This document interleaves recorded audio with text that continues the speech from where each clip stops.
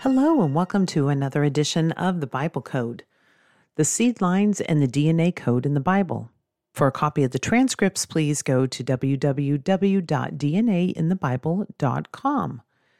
The seed lines and the DNA code in the Bible. In the past, we have covered that there are two Adams mentioned in the Bible. This study will look at another occurrence of these seed lines, an occurrence that we have not talked about, and how this occurrence as well points to what seems to be a DNA code in the King James Bible.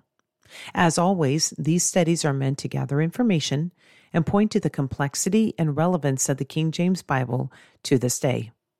So far, as we have posted at DNA in the Bible, around 90 articles. Suppose each piece contains, say, 10 examples. That would bring our total to between 900 and 1,000 illustrations. And I say between 900 to 1,000 because we have written some numbers that contain pages of examples. And there is a lot of consistency, wouldn't you say, to what we have studied. And I have so much more to share with you. I have well over 150 pages that we haven't even talked about of examples, as well as a stack on my desk of examples that I still need to write in my notes. So there is so much more to cover. And I've said it before, but I'll say it one more time. The only person who could have placed a code in the Bible with numbers is God. And as you can see from our studies, that consistency comes not from man, but from God. Now, I have said before that if you would like to learn more about how the King James was put together, I recommend the book In Awe of Thy Word. And there is a link in the website to that book if you'd like. Now let us jump into the second example in the King James Bible that reveals the two lines of Adam and its connection to what appears to be a DNA code. But first, I would like to lay a little groundwork. I've mentioned in previous studies about the first and the second Adam, that the first Adam was made in the image of God. But when Adam fell, the Bible states his son was made in his image, his fallen image. And you will find that in Genesis chapter 5, verse 3. It reads, "And Adam lived 130 years, and begat a son in his own likeness after his image, and called his name Seth." This leads up to whose image are we made in, the earthy Adam or the heavenly Adam?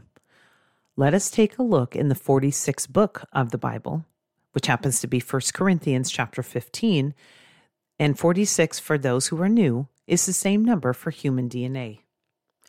In 1 Corinthians, you will find the rapture.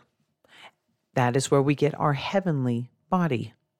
And you will also find in 1 Corinthians the earthy Adam and the heavenly Adam.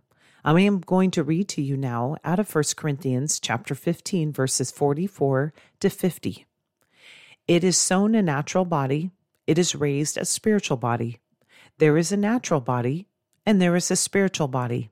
And so it is written, the first man Adam was made a living soul. The last Adam was made a quickening spirit.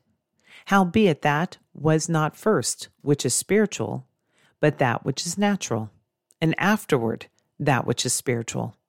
The first man is of the earth, earthy. The second man is the Lord from heaven. As is the earthy, such are they also that are earthy. And as is the heavenly, such are they also that are heavenly. And as we have borne the image of the earthy, we shall also bear the image of the heavenly. Now this I say, brethren, that flesh and blood cannot inherit the kingdom of God, neither doth corruption inherit incorruption." This passage of Scripture is right before the mention of the rapture. What is fascinating, it is found again in the 46th book, the same number as human DNA. But is there another place in the Bible that mentions two different lines, like we see in 1 Corinthians chapter 15, speaking of the earthy and the heavenly Adam? The answer is yes, and it is found in the book of John. And keep in mind the verse number I'm about to read to you, speaking again of the two lines. John chapter 8, verse 23.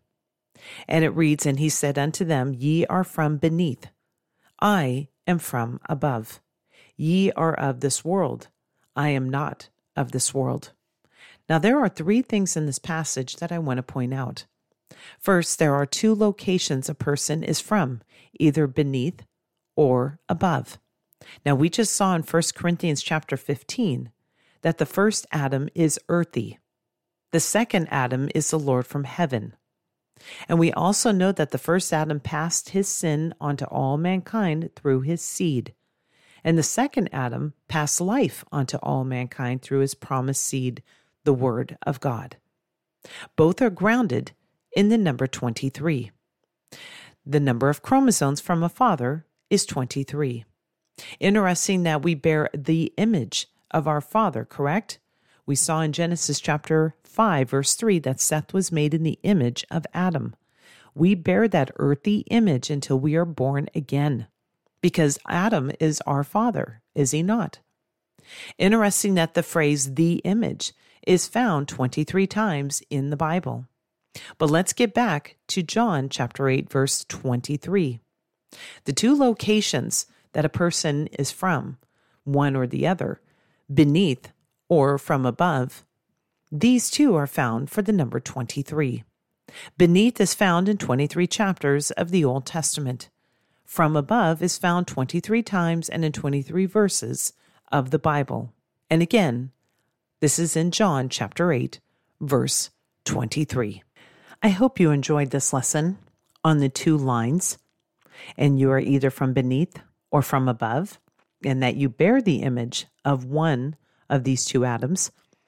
I pray that you choose this day to serve the Adam from above who is heavenly. Choose him as your Lord and Savior, the one who took the penalty of your sins to the cross. Join me next time as we look at another edition of the Bible Code.